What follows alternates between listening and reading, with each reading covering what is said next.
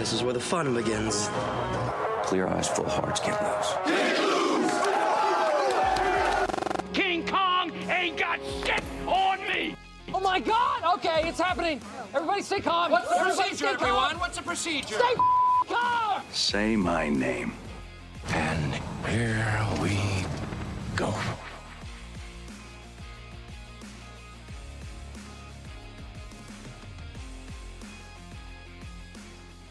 What's going on?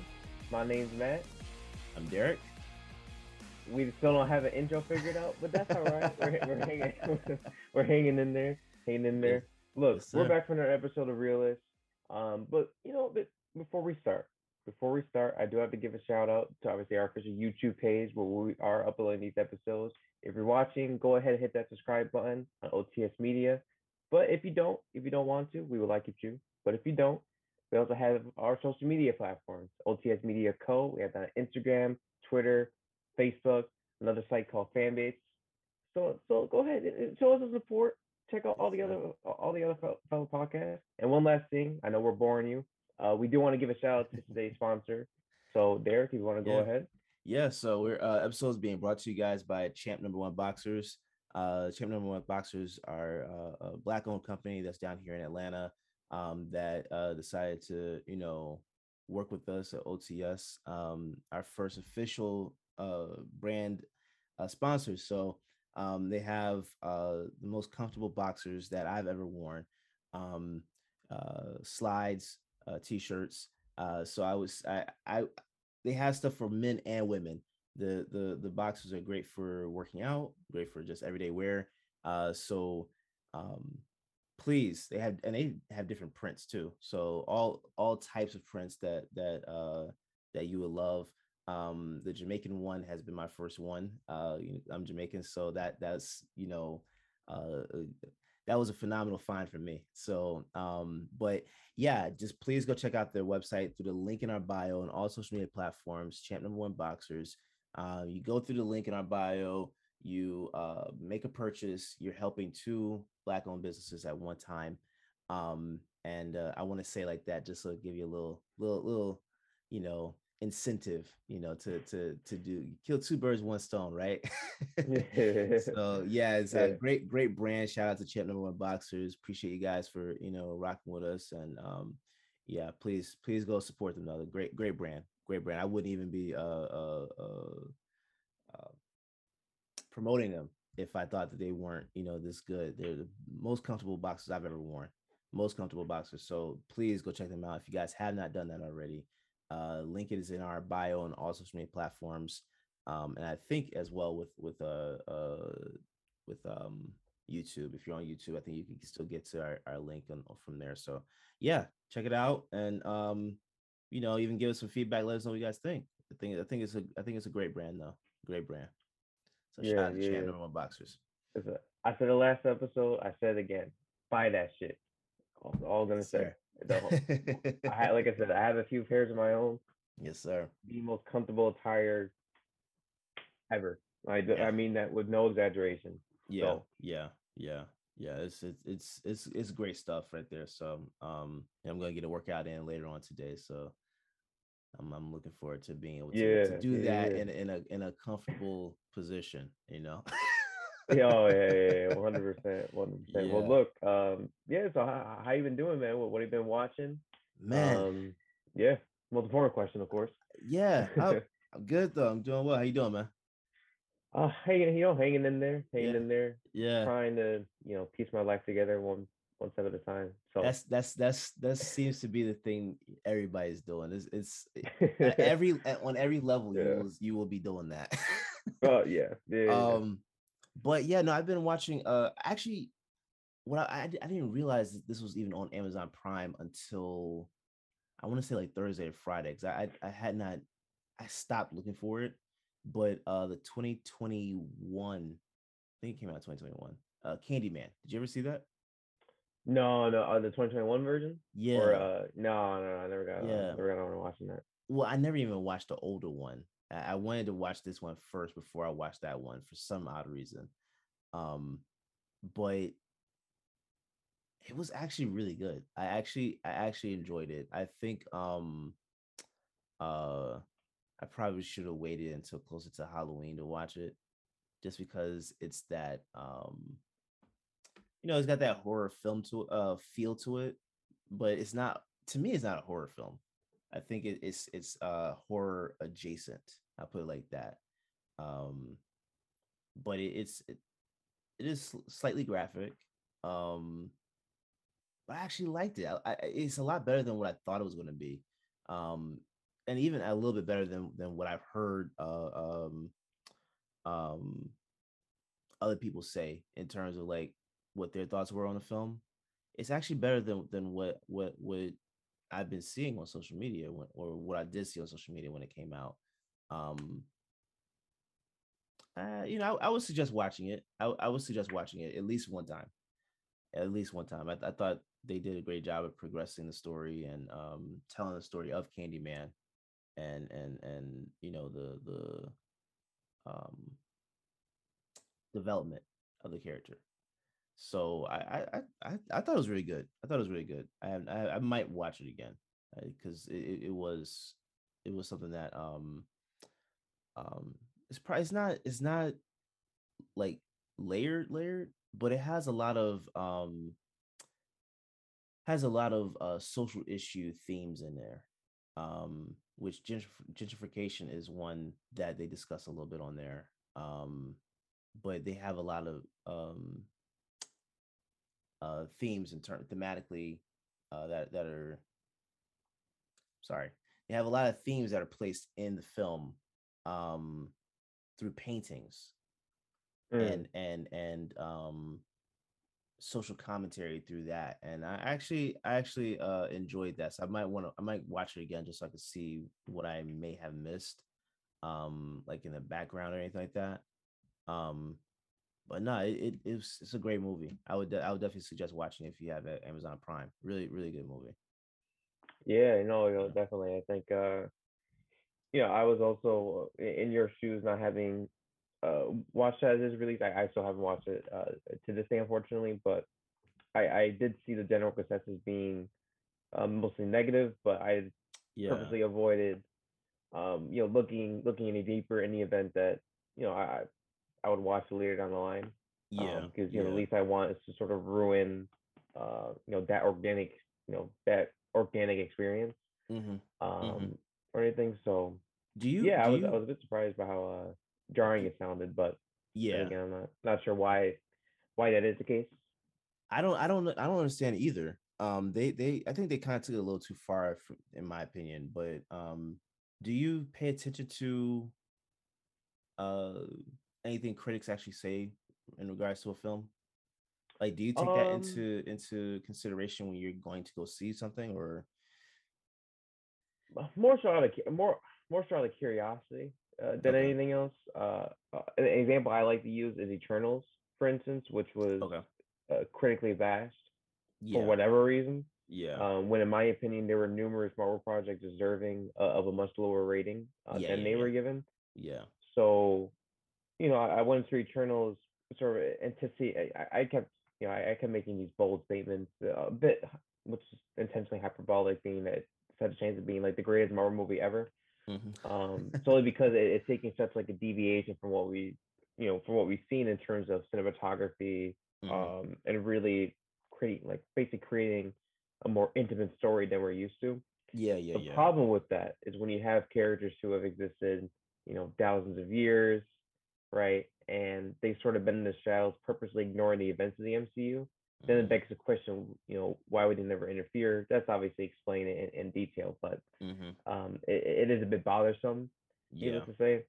yeah, Anyways, all that to say, some of the criticisms were very unwarranted, mm-hmm. and I think a lot of critics, fans included, were I guess like apprehensive, to give the film a chance Mm-hmm. when it did. There were spots that felt a bit different than the typical Marvel movie, Yeah, but sort of like what we discussed in the previous episode or so. yeah, Um, Marvel sort of has like this weird safe zone where mm-hmm. once they start to like take risks, Mm-hmm. they pull back and resort to what they're used to. Yeah, So yeah, for sorry, sure. a bit of a ramble there, but No, that's you perfectly know, fine, man. Perfectly fine. yeah. But to answer go back to where your initial question was, not so much. I mean, I think if I allow the critics to sway, to sway my opinion, then am I really having my own opinion, or am I Yeah, just listening to what someone said in an article? But is that the same yeah. way for you? Like, do you look at like reviews out of curiosity to see where people lie, or do you sort of want to? Because I know you're not a huge trailer person. You don't watch any trailers, so Yeah. are you still aware of what people are saying most of the time, or do you try to keep that on the down low? So I guess maybe I put it like this. I'm kind of like in between. Because especially if I don't watch a movie like the weekend it comes out, um, I'm gonna see different opinions just on social media in general, right? Um, I think I pay more attention to those opinions than I do like official critics. Like I don't pay attention to Rotten Tomatoes. I don't pay attention to like IMDb's rating or anything like that. I kind of just I know I'm interested in a film based off of like who's starring in it, who's directing it, um the story itself in terms of like if we especially if we're talking about like the MCU, like I'm gonna watch any MCU film anyway, right? So you've already got me hooked. All you need to tell me is the release date. I'm gonna watch it. Does not matter. Um, but for other movies, I have to see like small snippets if I don't know anything about it. But if you tell me like Denzel Washington is in this movie, I don't need to see any snippet or anything like that. I know he's gonna be good. Viola Davis, I know it's gonna be good. So I think it kind of depends on who's in it for me, who's like the supporting actor, um, things like that. So I don't really pay attention too much to like actual critics because they to me they get these ratings all wrong for the most part. Especially Rotten Tomatoes. Rotten Tomatoes will grade a film low as hell, and then I'll go see it. I'm like, you know, that doesn't make sense. Like, I can tell where certain films might get a little pushback on it, and that's fine. But to rate it so low is actually a little weird to me. When some films don't deserve that at all. Like I didn't think Batman versus Superman was that bad to rate it as low as they did. You know what I'm saying? It excuse me, it had issues in it with it, but then when you go back and watch like the director's cut or the uncut version of the film, rather, um, it's a different movie. You know what I'm saying? Like that actually it gives you a better it gives you better context as to where they were actually taking or trying to take establish the that cinematic world. um and to me it made sense. Now certain decisions like Lex or Apocalypse or whatever, like, yeah, those are horrible in my opinion. But if I'm looking strictly at Batman and Superman, it's a phenomenal movie. You know what I'm saying? So Yeah, I think a lot of people actually rate films low based off of certain elements that they didn't like. And I can't do that. Like last episode, we talked about Matrix Resurrections, right?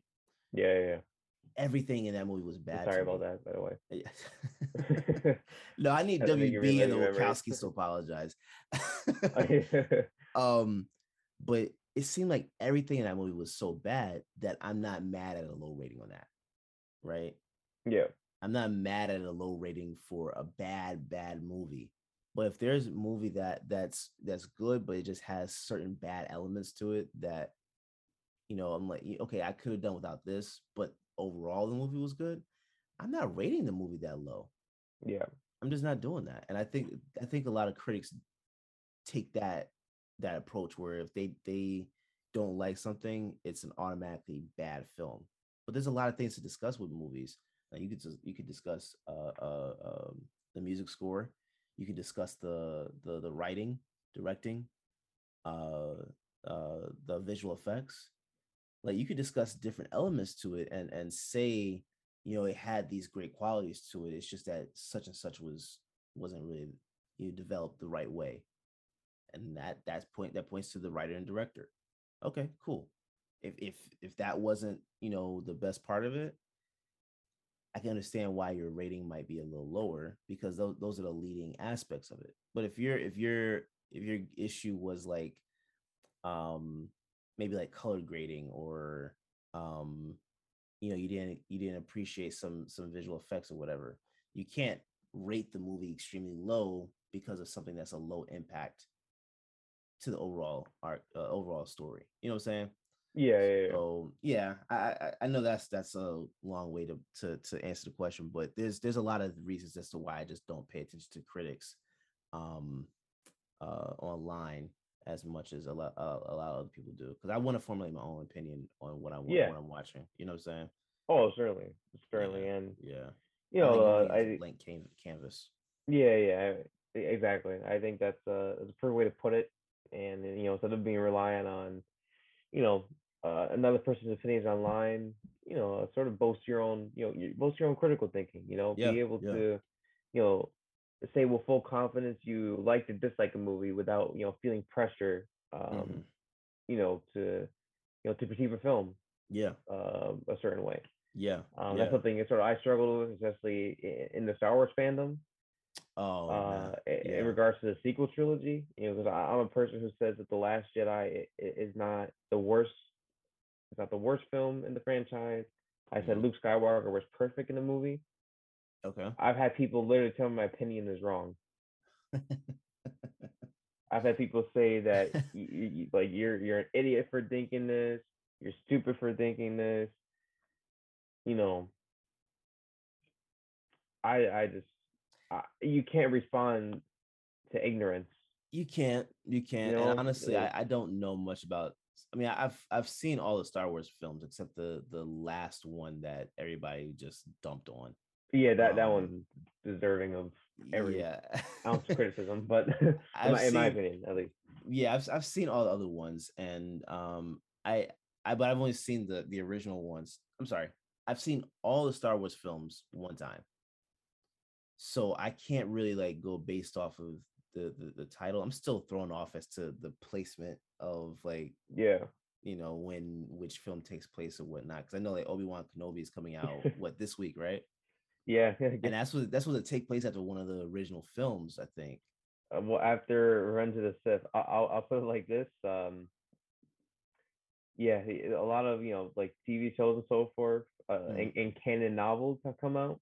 mm-hmm. So just be prepared. So once you see that like full chronology, you're Yeah. gonna be like, what on earth? Because I felt that way, Okay. because I bought my first Star Wars novel the other day. So Okay. I mean, you have every right to be confused. Like me personally, like I can't memorize the films, TV shows, etc. on years because they go by like Yeah. a BBY Mm-hmm. Mm-hmm. or ABY, I believe. The ABY and then BBY. And I'm It's saying like, very how on interesting. earth? Like, I don't understand how you can attach a year to it. Like that's confusing to Yeah. me. I just Yeah. say I know one, episode two, episode three. Like I'll Mm-hmm. go by that. Mm-hmm. Yeah. I'm not, Yeah. as easier for me. And then you sort of have to figure out, okay, well, this can't happen because like a character's life here. So then, Mm-hmm. but then like part of the show happens after. So it's really like season one, you know what I mean? So it gets Yeah. overwhelming. It gets Yeah. overwhelming to keep up with the canon.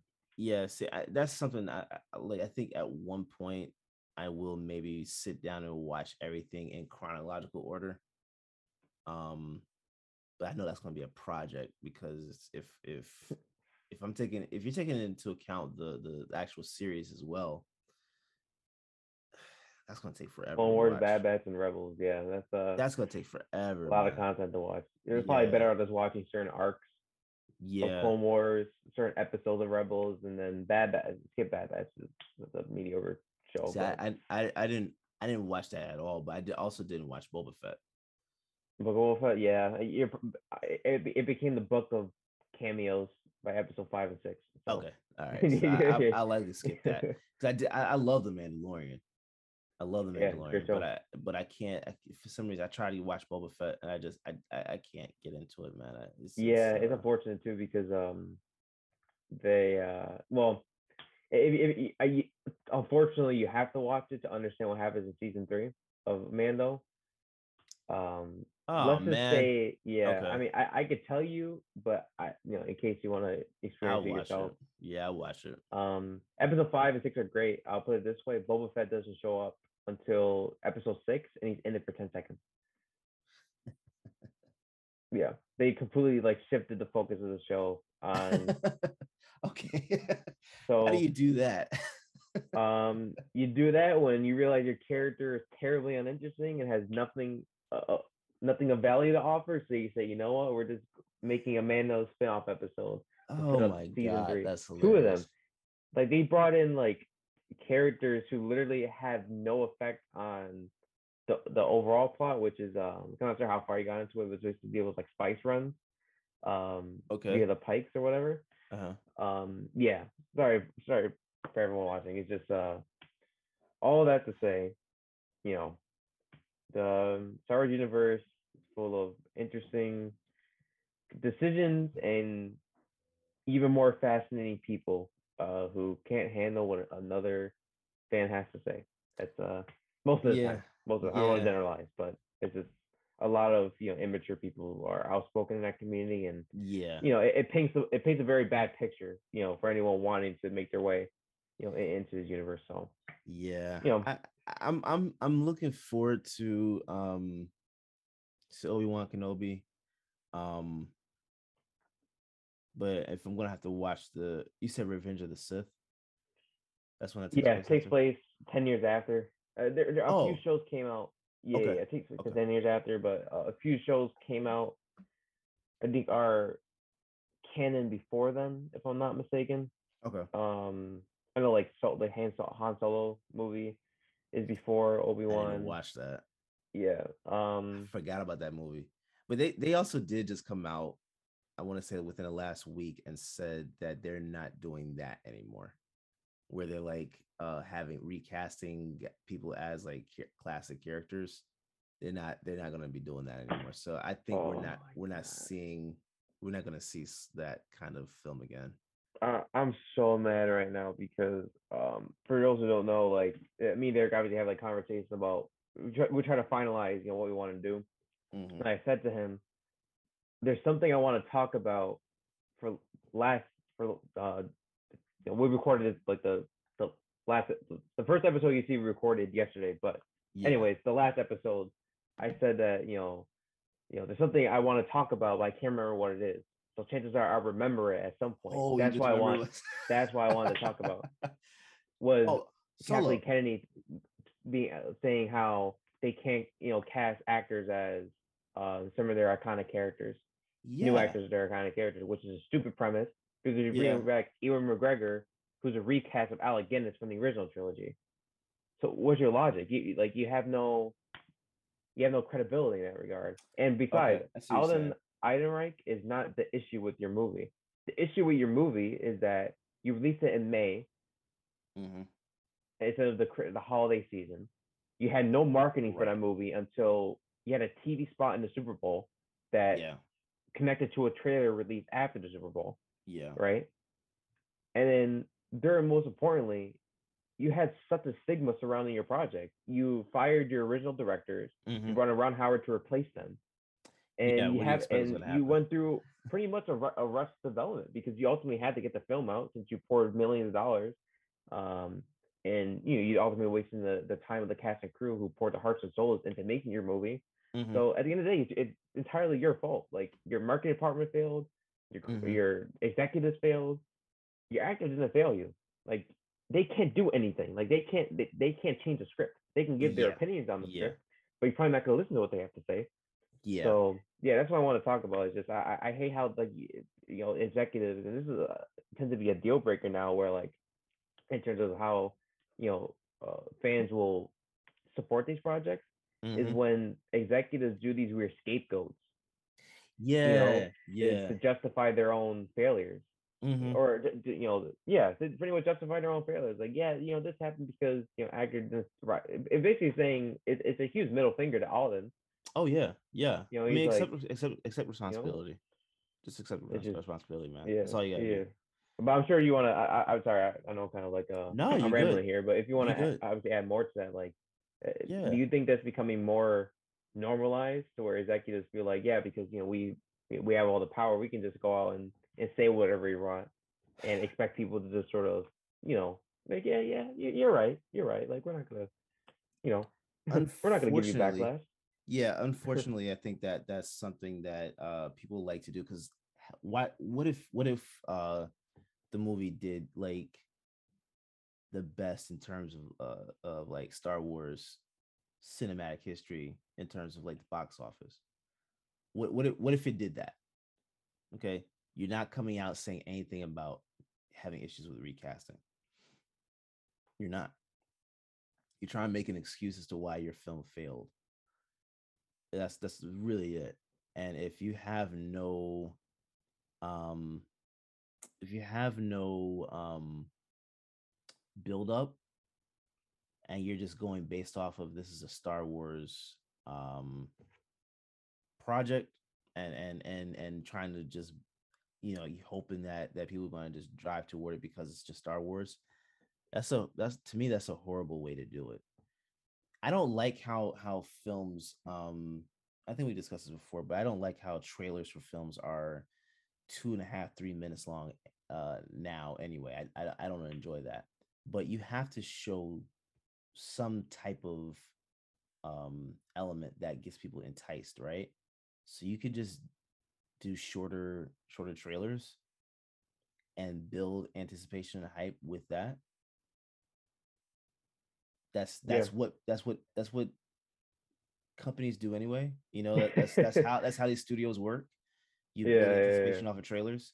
If you expect people to just go watch it, because I think it came out like May 4th, right? Like that's it's like Star Wars Day or something like yeah. March 4th or Somewhere something, around, yeah. It something was like it that. was an odd. It was like May. No, not even. I think it was like May, close to May 20th. Like 20th. May 20th. But you can't do that if your theatrical releases are usually during the holiday season.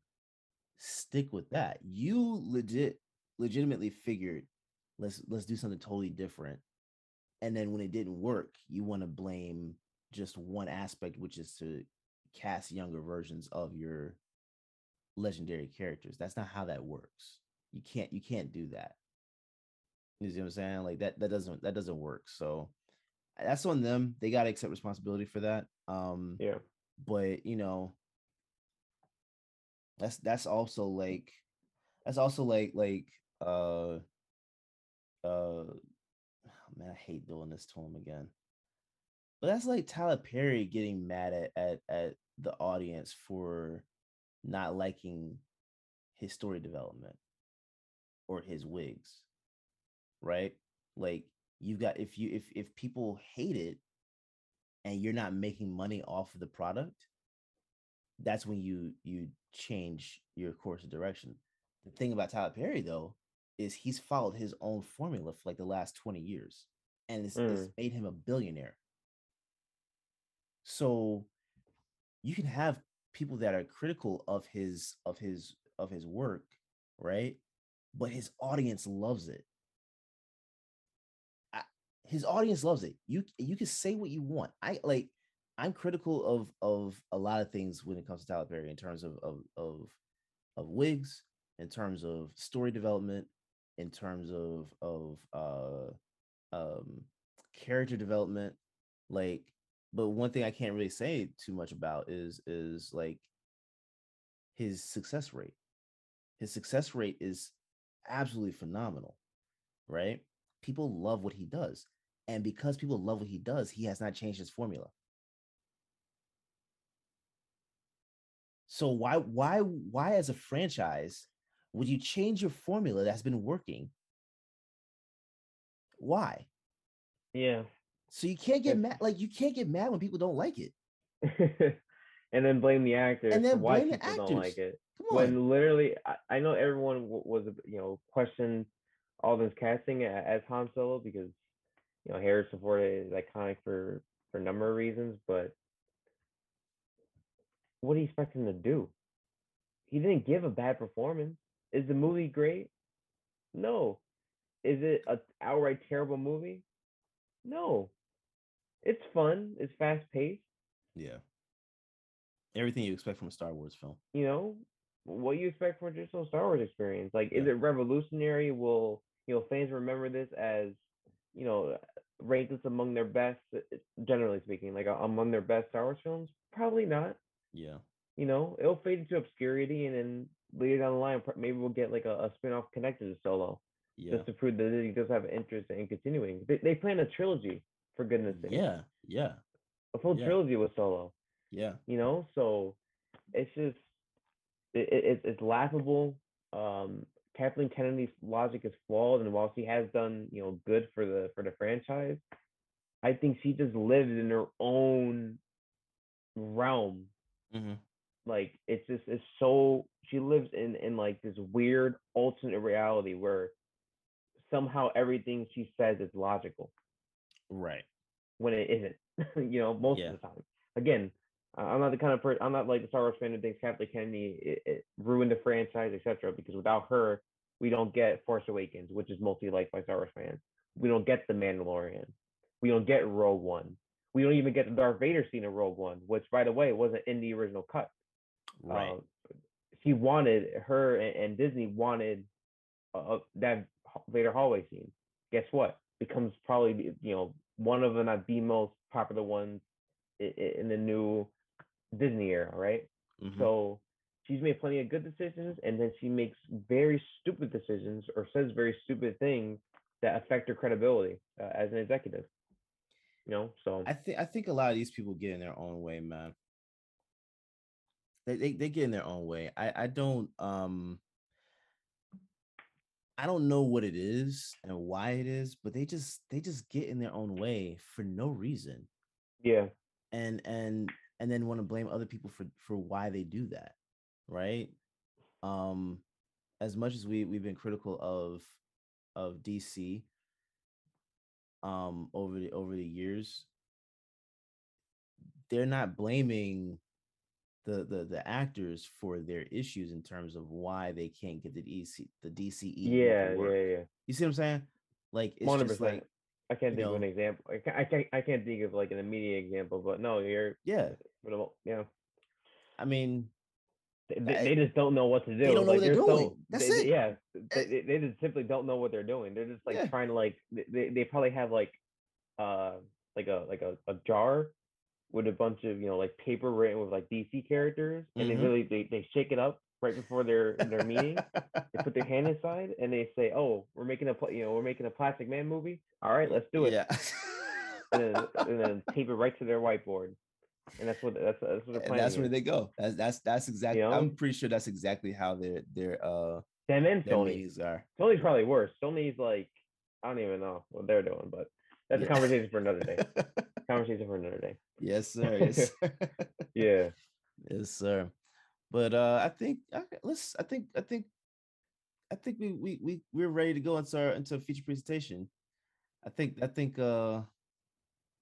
because there's a lot of stuff that we got to get into, bro. This is a film which I think a lot of people, especially people my age, have been fans of for so long, but we didn't think a sequel was actually coming, right?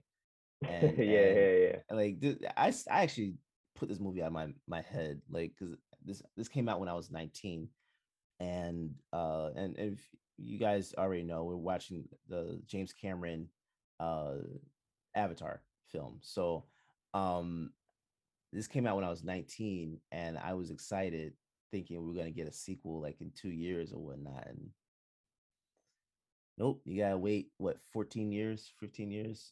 So let's go ahead and take a quick break, and when we get back, you guys will be able to check out our review on 2009 James Cameron film Avatar. Hey, what's going on, guys? It's your boy Dwayne from Past the Ox and Life's a Botch podcast. I'm coming to you with a real dope advertisement if you got a moment. Can we do that? Peep this. Yo, you tired of that uncomfortable feeling with your undergarments? You know what I'm talking about. Like, literally having to adjust so it gets real comfortable in between the, the real safe space. Or maybe just wedgies from it just going underneath, you know what I mean? All that. Let's keep it in 100. Y'all know how I'm feeling. Y'all know how that feeling goes. Well, I want to introduce to you the ultimate solution coming from the #1 premium and fit athletic wear just for you. I'm talking about none other than Champ #1 Boxers. Champ #1 Boxers is a black-owned underwear brand, okay? They literally specify in giving you the most top-notch, high-quality, premium, adjustable, and fittable, and totally comfortable undergarment wear that is just for you. Not only is it something that you can wear, feel good in, feel confident in, and love, but it's also high quality, feels good, and most importantly, it is definitely fashionable, okay? Comes in a different, wide variety of so many different styles and themes to these undergarments. Something to make you look good, feel good, and swag real good in the process, all right? So, again, did I get to mention that this is also a black-owned brand? It's a black-owned brand, y'all, so if nothing else, definitely go support that 100%. So, what I want to do is I want to tell you, head on over to OTS Media Co. on all social platforms, Facebook, Instagram, Twitter, and YouTube. If you go over, you click the link in the bios, it'll take you straight to the Champ #1 Boxers website. You can check out all their styles, you can check out their bundle deals, you can check out why this brand exists, what it's all about, and trust me when I say you do not want to miss out on the types of opportunities going on right now on the site. Champ #1 Boxers. Make sure you do it for the champ in your life if you ain't already doing it for yourself, champ. All right? Champ #1 Boxers. Make sure you go cop those. All right? All right.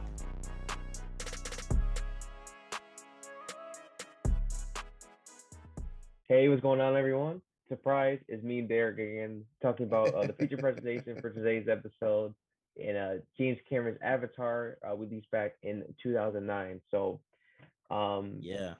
I think we'd be remiss not to mention that it is the highest grossing movie of all time. So I'd expect that most moviegoers, even people who don't avidly go to the theaters, are probably aware of the significance of this movie, especially at the time when it released.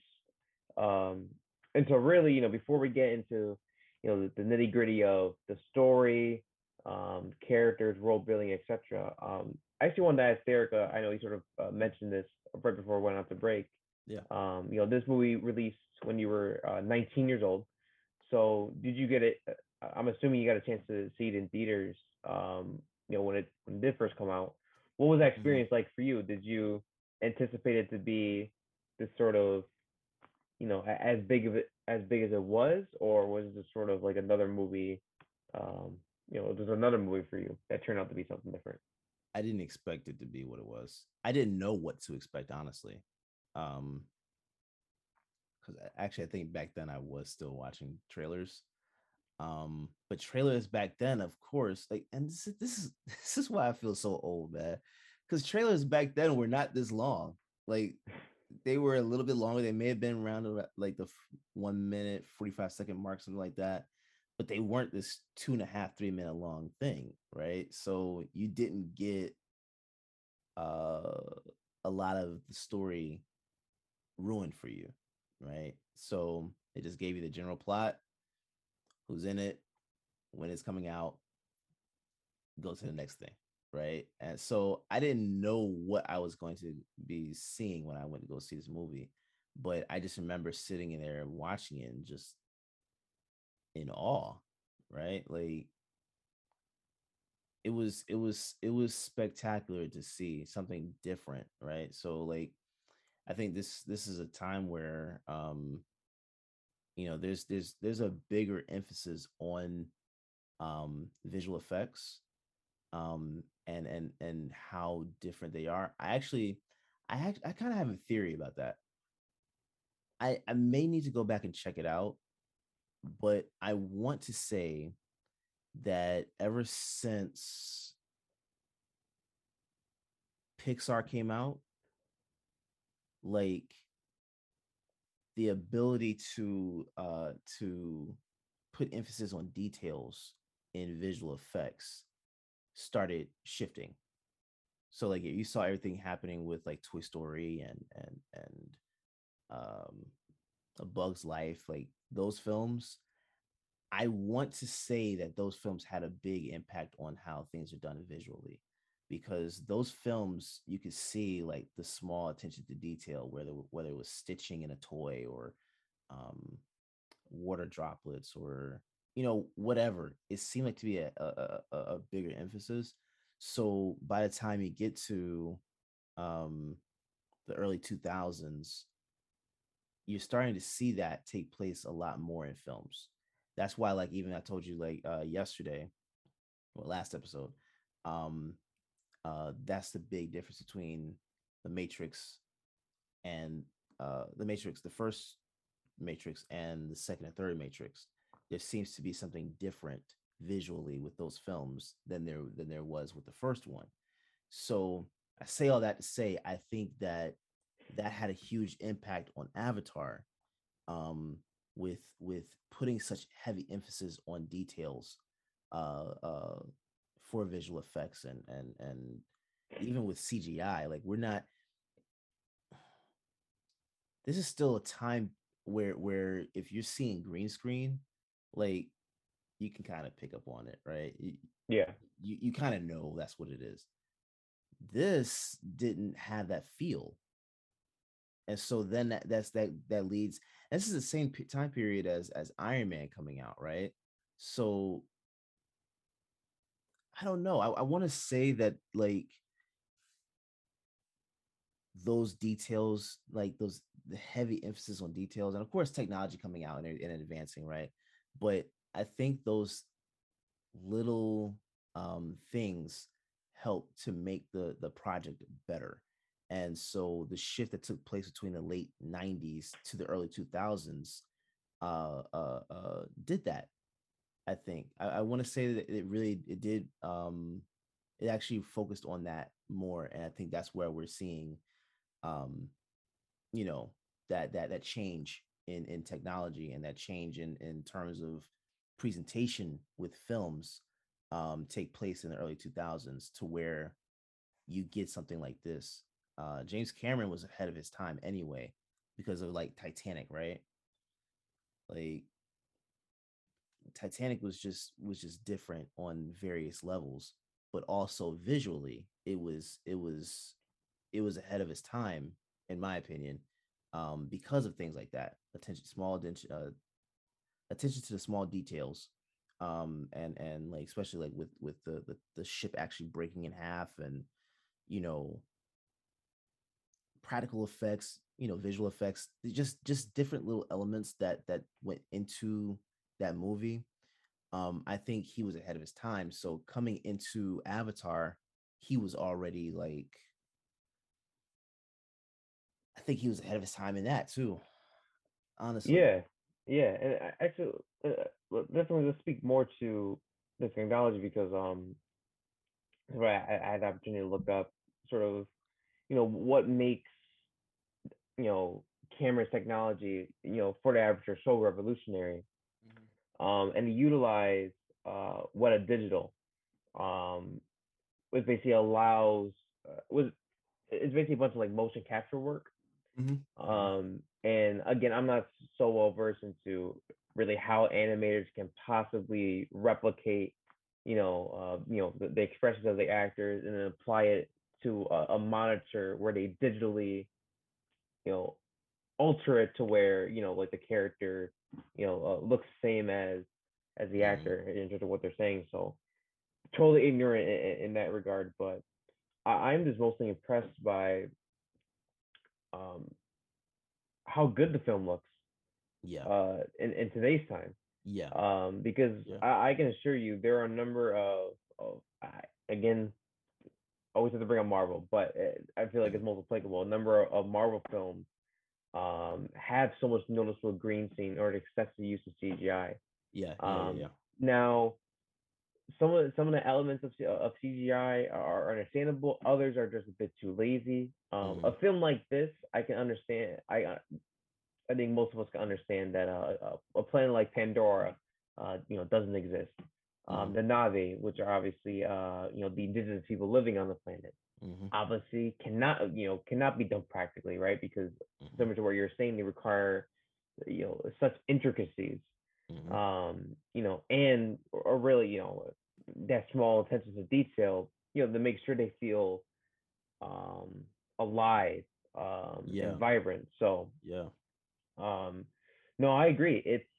It's astonishing to me how Cameron has single-handedly changed the science fiction genre, even going back to his age in Terminator, where back in the 80s and really going into the early 90s, a lot of filmmakers didn't have access. No filmmakers had access to the technology we have in today's time. right. So they mostly relied on whatever was available to them and practical effects, which I think makes films in that era, in those eras, so special. Yeah, yeah. And despite Avatar being a heavily, like a CGI driven film, it's mesmerizing to It look is. at, It to sort of is. see how him and his team constructed this world, how they designed some of the creatures, how they designed obviously, the main indigenous people being the Na'vi. Yeah, so it kind of leaves you lost for words. It does. Just to think of like the massive undertaking Cameron and his crew had to go through, and Yeah. what they're going through now with the sequels. Well, see, and that's the thing. Even with the sequels, like, he's been working on those movies for years. Like, we're in 2022, so I want to say, it's been like 8 years or something like that. I want Yeah, to say that because he set a record for the deepest dive, um few years back, and that was for filming this film. I think that's coming out this year. yeah. Avatar 2 and 3. Yeah, and that was years ago. He set that record, right? So he he has a different approach to filmmaking, and I can appreciate it because it's slower, and because he takes his time with it, he's able to get those finer details uh, uh, um, included into his project to where you can tell this doesn't look rushed. Yeah, Like, as early as this movie came out, in regard to this type of technology, watch anything that came out in the 80s or 90s where it came to anything remotely close to aliens or anything that took that was kind of like out of this world type of thing, where it required imagination to come up with that type of character. Like, take for example Men in Black, right? Did you ever see that? yes, yes, yes, yes. Okay, so you remember how the aliens looked in that movie, right? Yeah, So to me, I think that's probably like one of the only films that I can point back to that um it doesn't look cheesy. Like the CGI doesn't look cheesy, but you can tell they're not real, right? yeah. They're And stretching the limits of yeah, yeah, their but technology. even Yeah. even back then they started adding little finer details to characters. But with this, and I think this is also has to do with resolution, right? Like what you're watching it on. Because if you watch it on a high def television, you're able to see you're able to have a better visual experience because there's it's higher resolution on the screen. Um, but for this movie to come out in 2009, you can look at this CGI and you could tell, okay, this is dated technology, but it doesn't look cheesy. You know what I'm saying? Like you could tell it is dated, but it's not cheesy at all. It to me it kind of looks like almost like early Xbox 360 ish, right? Because I remember like playing Halo, and Halo was groundbreaking for its time, right? And even back then, to me, like just it was just visually stunning, and you could tell now compared to video games that we have now versus what 20 plus years ago with that when that game came out. um you can see the improvement, but you can play that game and it doesn't feel bad to you. That's what this is to me. Like what you could watch this, you can see that the technology is dated, but it's not bad. You go back and watch like the old Terminator films, and you that's cheesy. That's cheesy, but it doesn't have that cheesy feel to it. So I can appreciate that. Like that's what I'm saying. To me, James Cameron, when he comes out with a project, the project that he's coming out with kind of almost does what I think that The Matrix did in terms of setting the tone cinematically for years to come. I think his visual effects tend to do that. That's what I think for the overall arc of the visual aspect. I think that's how I'm feeling that. Yeah, yeah, and I think that's a good place to leave off in terms of the technology because you know if Cameron didn't accomplish what he did, Mm-hmm. right? Does that change? So, well, actually, this is the most important question to ask. So now that we obviously went a bit in depth with the technology, sort of our views on what Cameron accomplished, what are your thoughts on the film? And then the follow up question to that is that you know if Cameron didn't accomplish what he did, what else does this film have to offer besides the amazing visual effects, like motion, all the motion capture work, etc. So Yeah. I can flip that around because I know it's kind of a Before I answer that, real quick, give us yeah. the synopsis of the film real fast.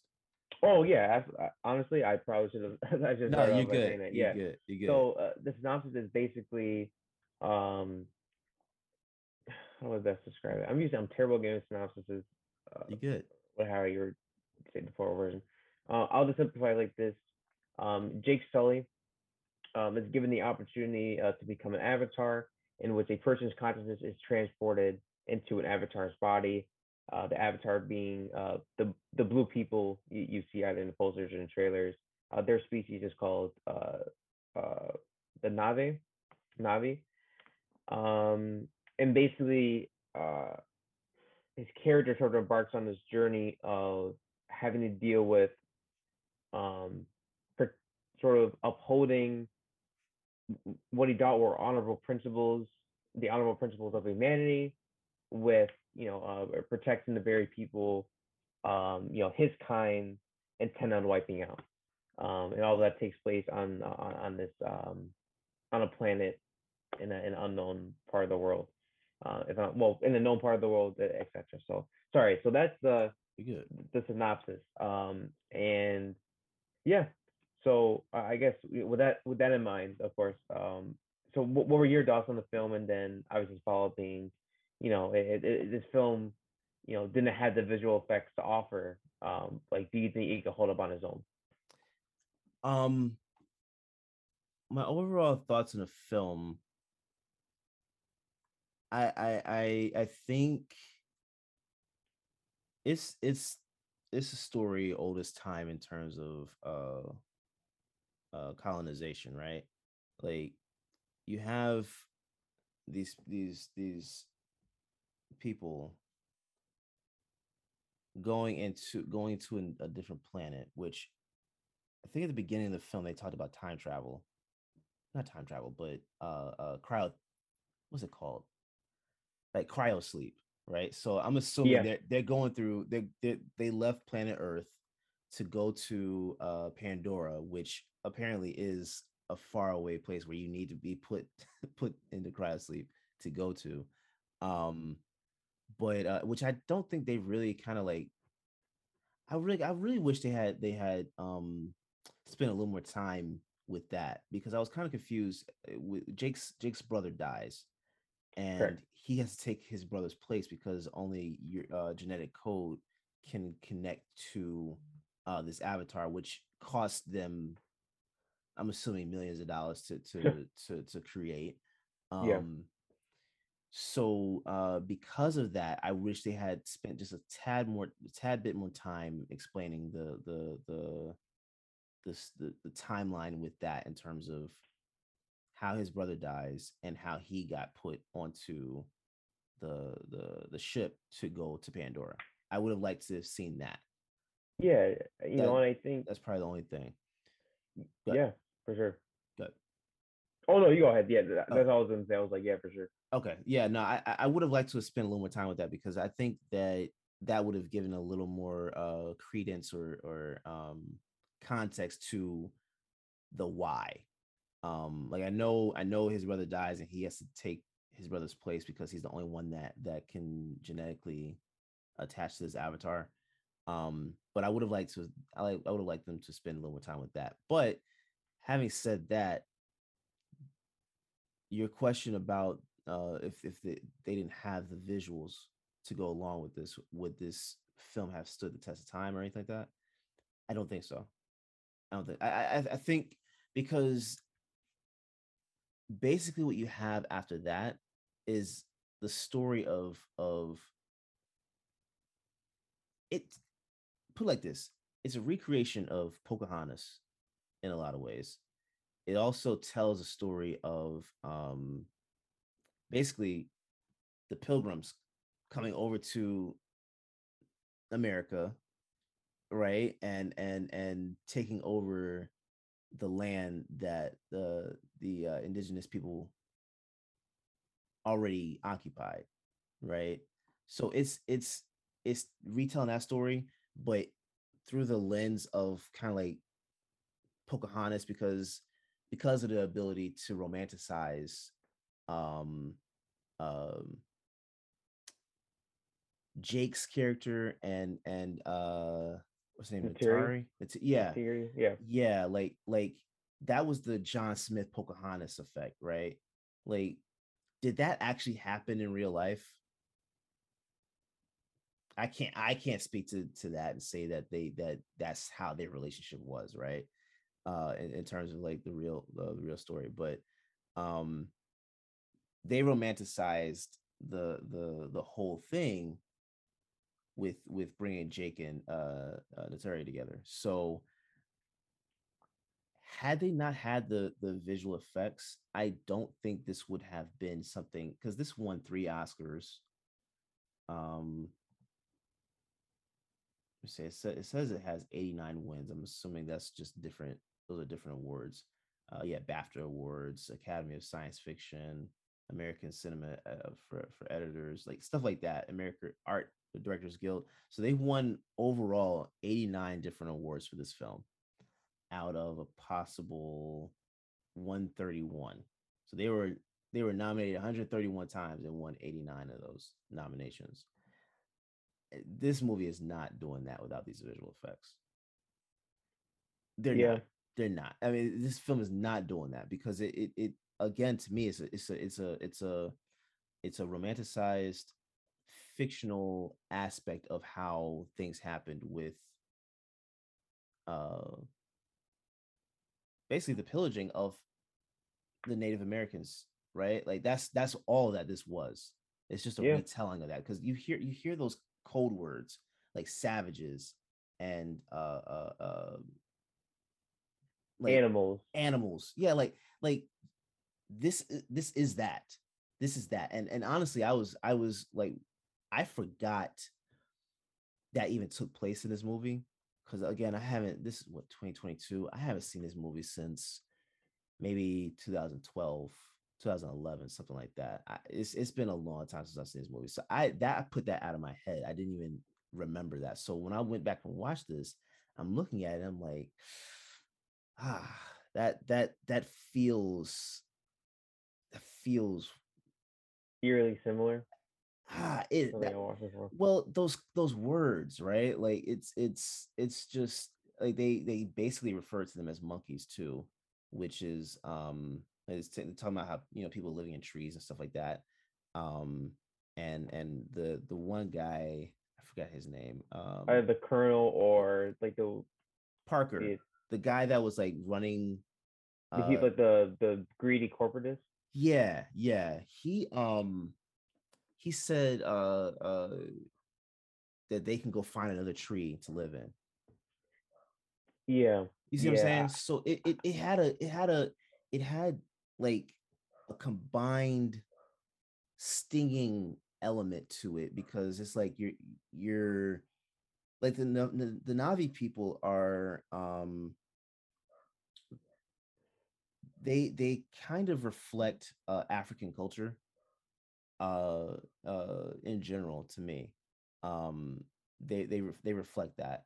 um I don't know much about Native American culture in terms of beliefs, but to me it seemed to be rooted in African culture.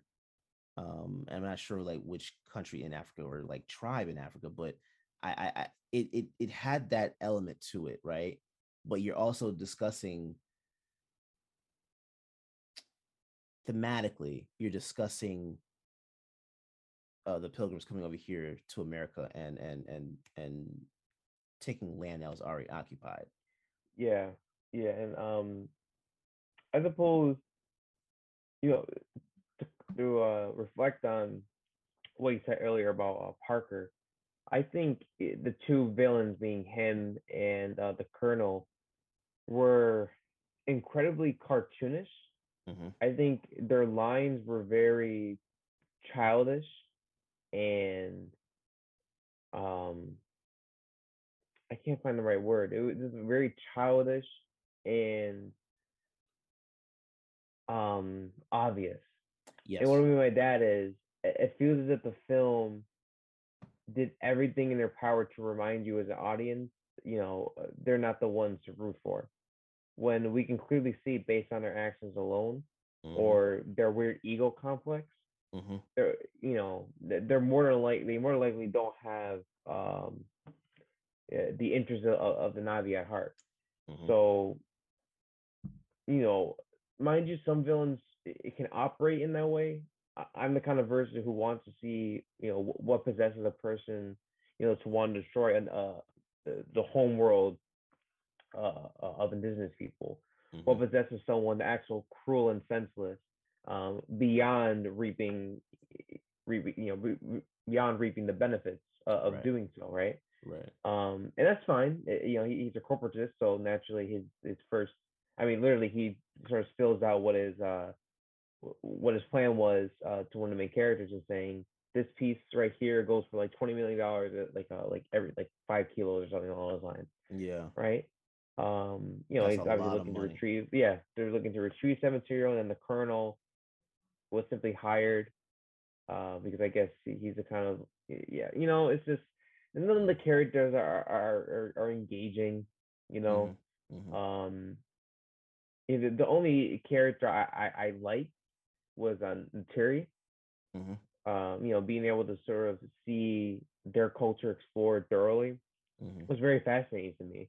Yeah. I think one of my favorite scenes in the film was when I forget the name of the tree, but there's a tree that allows the Navi to connect to their ancestors.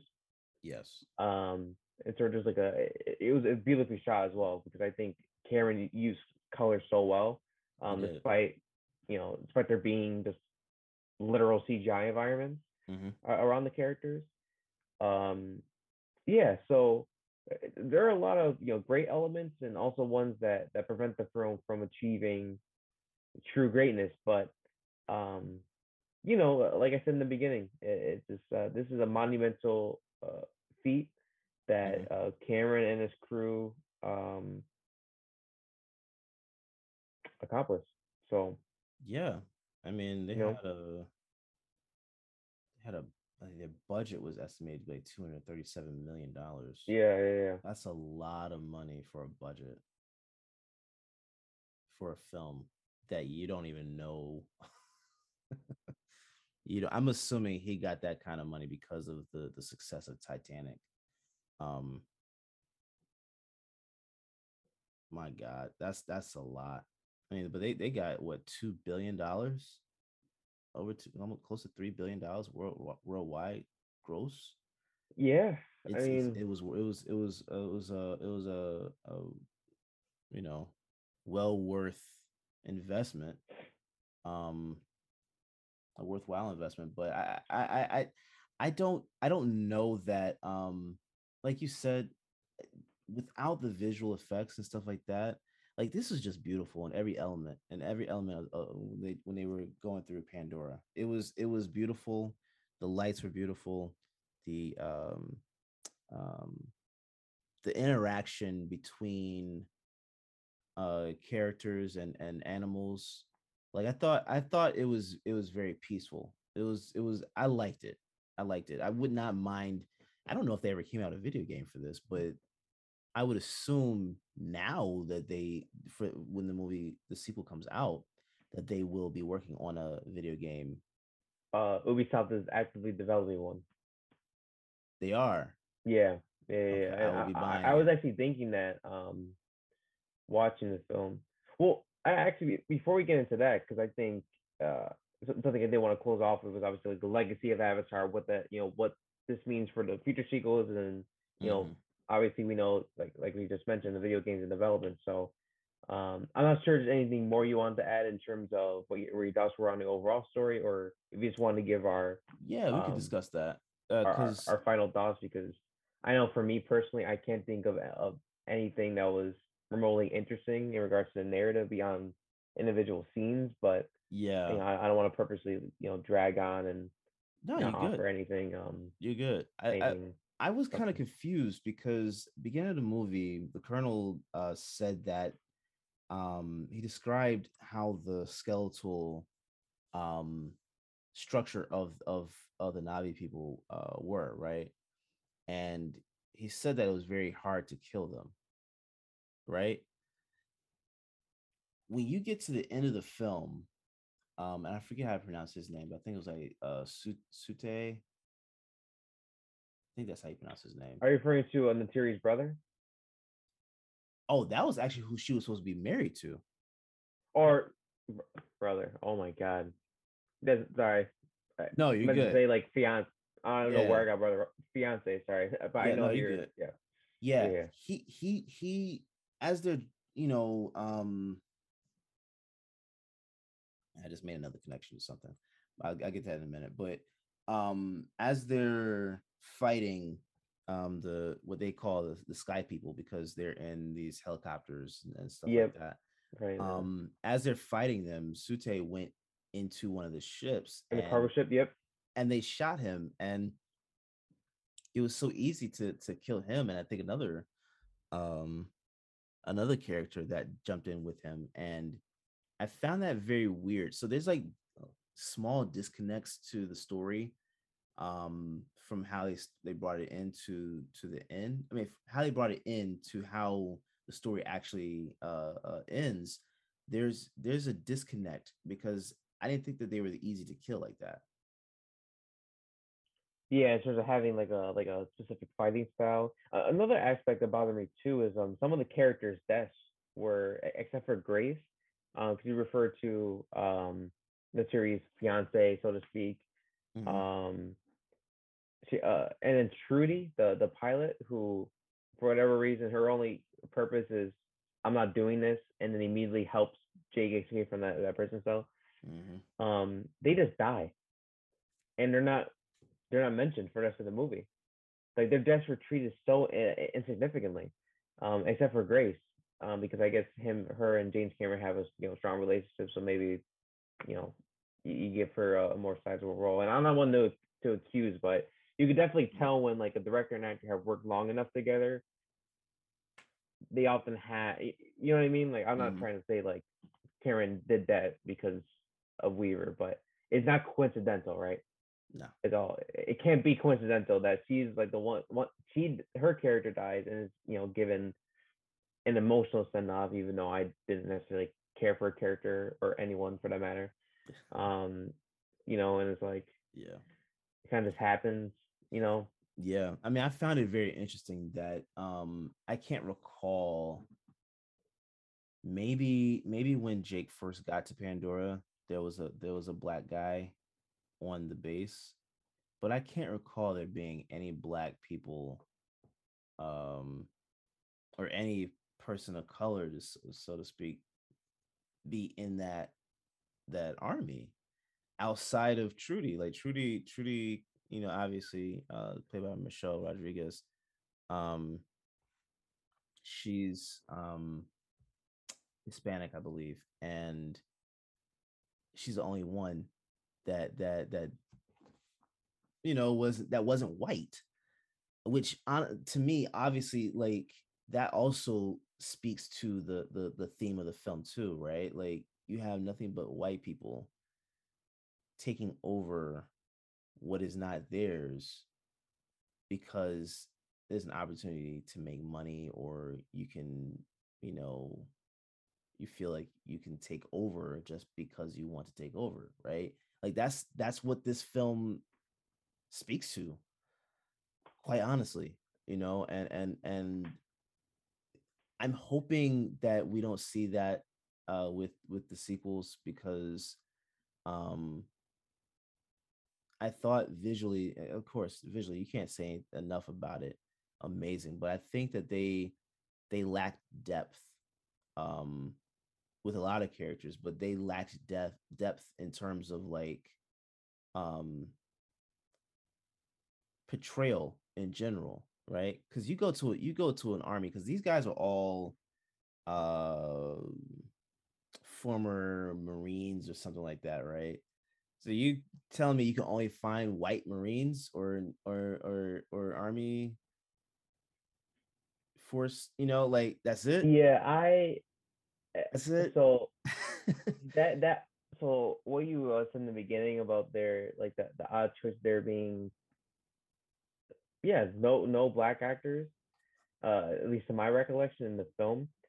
I I've actually been asking that question quite a bit for a few of the movies I've been watching. I know, like Attack on Titan, the anime, phenomenal series. I'd recommend to anyone. But in the back of my mind, I was thinking to myself, why are there no black characters?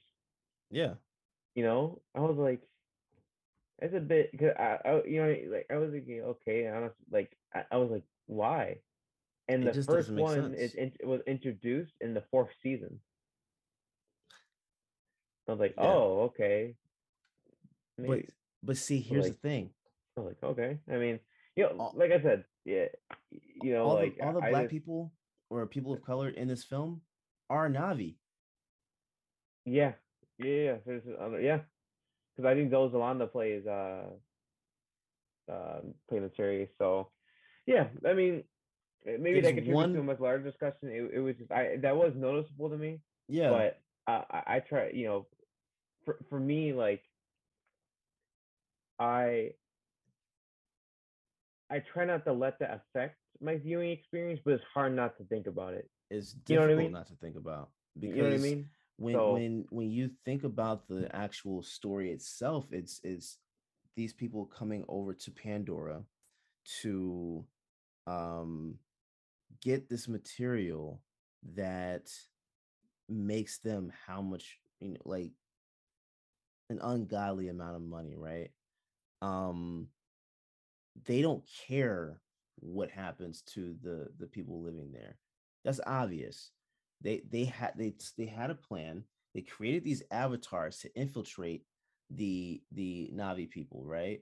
So you go to create these avatars of people that are on your crew to utilize them to jack them into the avatar so they can go in, try to talk these people to move out of the way so they can get this mineral underneath this tree. You see what I'm saying? Like, that's yeah, weird. That's yeah, weird. it's just, That's yeah, weird. you know, That's very uh, weird. And the yeah, only black people outside of one, like, crew chief that was on the plane, uh, uh, uh all the black people are the people that you're moving out of the area, right? And if they don't move voluntarily, you're moving them by force, Yeah, yeah. right? Because you see something that they have that you want, and that's a problem. That's a societal issue, right? Again, that speaks to how everything happened with the Native Americans here, and how their lands were just, they were eviscerated because these people wanted land, or they wanted whatever that was on the land, right? So it's it's weird because they, like, again, like, they said, we're going to teach you XYZ, we want to learn XYZ from you, and then they kill them and take their lands. That's exactly what took place in this movie. They built schools in Pandora using these avatars to teach these the children of the Navi people different things. And I think there were certain characters like Grace that was doing it. She was doing it for the right reason, right? She wanted to actually learn about the planet. She wanted to get samples so they can study different elements of plants and um animals. Just she wanted to, she was a scientist, she wanted to study, right? But everybody else, they wanted to just get the mineral that was under this tree. Didn't care if it killed anyone, didn't care if they destroyed their homes, whatever. They just did what they wanted to do. So that I find problematic. I find that very problematic with this film. But I'm hoping with the next one, or because I think they have 3 sequels already. Four. Is a total of 4 films, right? Like, Total of counting this 5, one, including total of this 5. one. Okay, Yeah, so so 4 sequels. Yeah, and they filmed 2 and 3 back to back, and then 4 and yes, 5 back to back. If I'm not, yeah, I think that's how they. which is also why it took James Cameron so long Yeah. to come out with the sequel. Yeah. But yeah, I'm looking forward to seeing how this translates in these sequels, because, like, I even forgot how everything ended, because I was when the sequel was announced, I was like, hold up, didn't he, like, die or something? Like, like, how the hell is he here now? Real okay, so they jacked him into the avatar, basically. And I had to explain to my dad, this is basically like the Matrix a little bit. Like, you're jacking into whatever to go into another world. So I overall, I enjoy the movie, man. I think again, it's visually just stunning. Story is nothing original, but and the development of the characters really aren't, they're Disney like in terms of how fast someone falls in love with someone. It's very fairy tale like, but overall, I enjoyed it, man. I'm looking forward to the new ones, and I know he's coming out with um they're re-releasing Avatar, I think, in 4K. That's right. So it should be out in theaters before the sequels hit theaters. So I might actually watch it. Like, I might actually go see it before the sequel comes out. But what would you rate it, Mel? Because this is your first time seeing it. Did you enjoy that part of it, or did you feel like you missed out or anything? Yeah, I think so. I had a bit of deja vu, so I think I did watch it at some point. Okay. But I don't remember. So maybe that this goes to how much of a forgettable experience it was for me, at least. Yeah. Like, I mean, I was aware of its existence, but I just forgot, like, the essence of the plot. So I think I did, but I just like to say, like, this is really my first time watching it, because I did, like, everything flew right over my head. Yeah. If I ever watched it long ago. But sorry, to answer your question. No, you good. I'm at a 3. I Sure. can't go any lower. I can't go any higher. I think out of respect to what, like I said, to what Cameron and his crew put together, on a production standpoint, is uh, insurmountable, Yeah. or almost insurmountable. Yeah. Given the time of its release, and also given the time that they were working on the film, Mm-hmm. right? Mm-hmm. So yeah, I think a three. The narrative is not particularly interesting. Mm-hmm. The characters are very uninspired and boring, Yeah. But you have four sequels, right? You have four sequels to improve on those elements. So For sure. at that point, there's no excuse. And at the same time, if you're just using it at the world build, Mm-hmm. you can do that. You know, you may not be making like a better movie per se, but if it works, it works. You know, Yeah. so Yeah. best of luck to them. I actually look forward to watching the sequel just to have have another immersive experience Mm-hmm. in that setting. So yeah. So where do you lie on the film? I would give it a 3, but visually, it takes it over the edge for me. So I'm gonna give it a 4. Um, just based off visuals, like the story is average in terms of like development and everything like that. You can tell, you already know what's gonna happen anyway.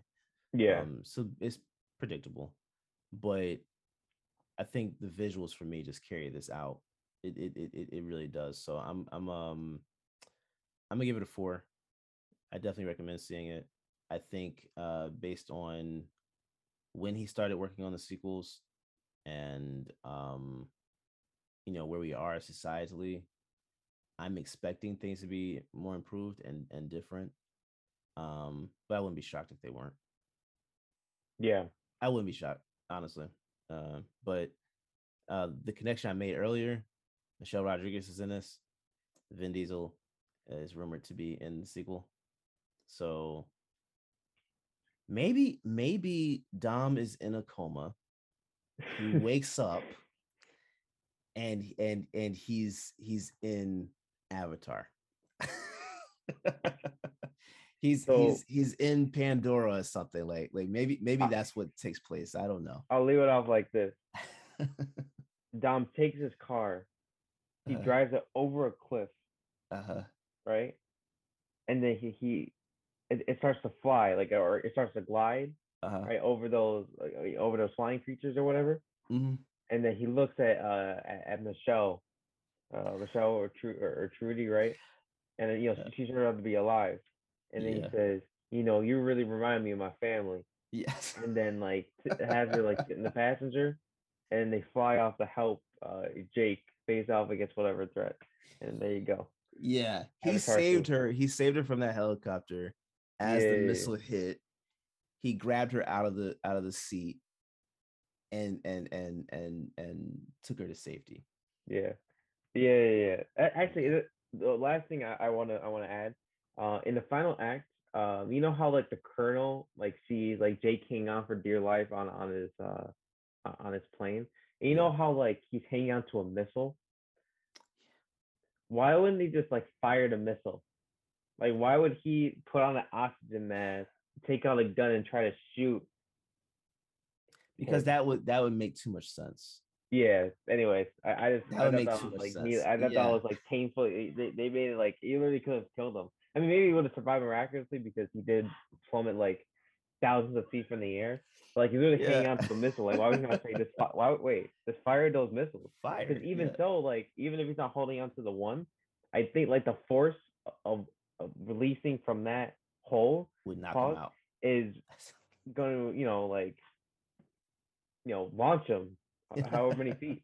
And he'll probably let go, because obviously he has to collide with something to explode. But still, he falls to it. He falls presumably to his death, or he just obviously has to. Yeah, that would make too much sense. Basically. That would make way too much sense. Yeah, and you need 4 sequels. Can't get rid of your representatives. That's like killing Woody. You can't get 5 Toy Story films without Woody. So what are you gonna do? Yeah. I just had to laugh about that. It's all about family, though. Yeah, man. It's all. It's all about Jake had to survive for his family. At least he's starting one in the sequel. So yeah. way of Avatar, the way of family. Oh Coming into man, that's hilarious, man. I love that. I love it. yeah. I don't know fast. So I still Yeah, haven't gotten past the first hour yet. So you're I not only going finished the to first for a hour. minute, bro. It's gonna be a lot. It's gonna be a Yeah. lot. Yeah. Anyways. All right, man. Well, I think that wraps it up for us. Yeah. Go ahead and give them your handles where they can find you, bro. Yeah. So as always, it's gonna be Instagram, Matt_T29.